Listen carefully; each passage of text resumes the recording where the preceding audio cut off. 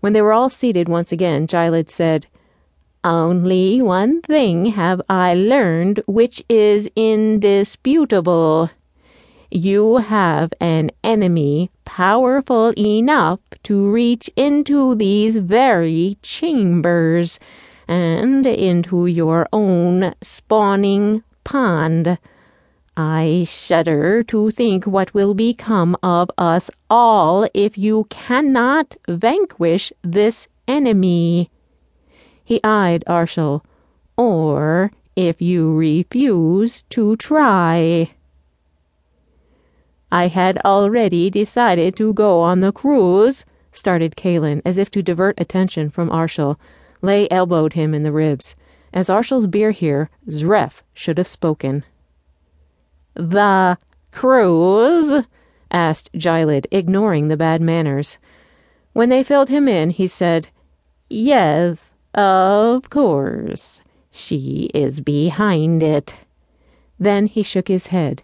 "No, I must not offer advice. My vision can't be that clear." "Venerable," said Arshil, "you gave me a decision to make. I've come to seek with you for my answers. Help me." No white could refuse that plea.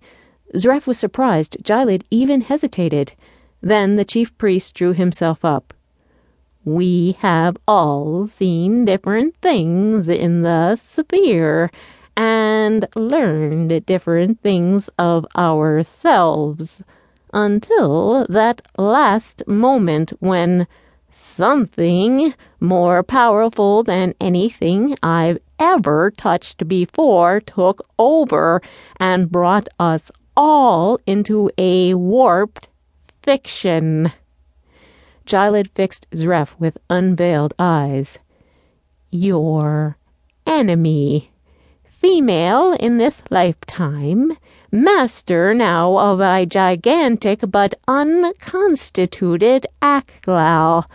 Her will has been manipulating your life, Zref Ortana Morsdershin. As ancient and masterful as you are, she seems to have bested you. You made the maze heart, the selector, and her goal is to wrest it, or its secret, from you. You found the city for her. You found the maze. Now she bids you find the maze heart and render it up to her." Zref became aware of Arshil and Kalin staring at him through half-hooded eyes, as if evaluating something treacherous. "No," he said. "I'll destroy it first." "Remember the inscription," said Lay. "The maze heart object can't be destroyed." Zref's private file held a copy of the inscription he and Arshil had found at the entry to the maze ruins.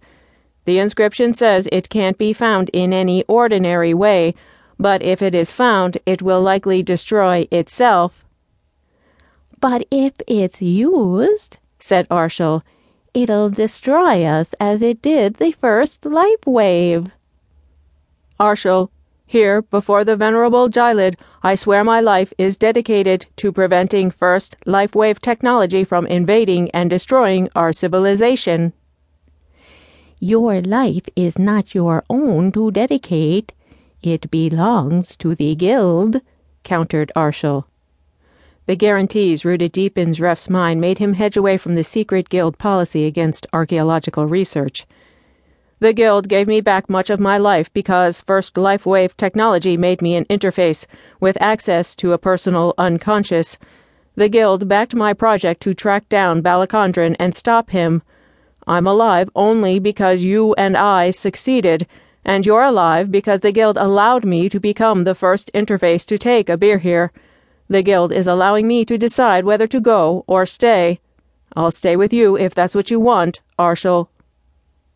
Jacqueline added, "If you stay, Arshil, your enemy, for she is yours as she is Zref's,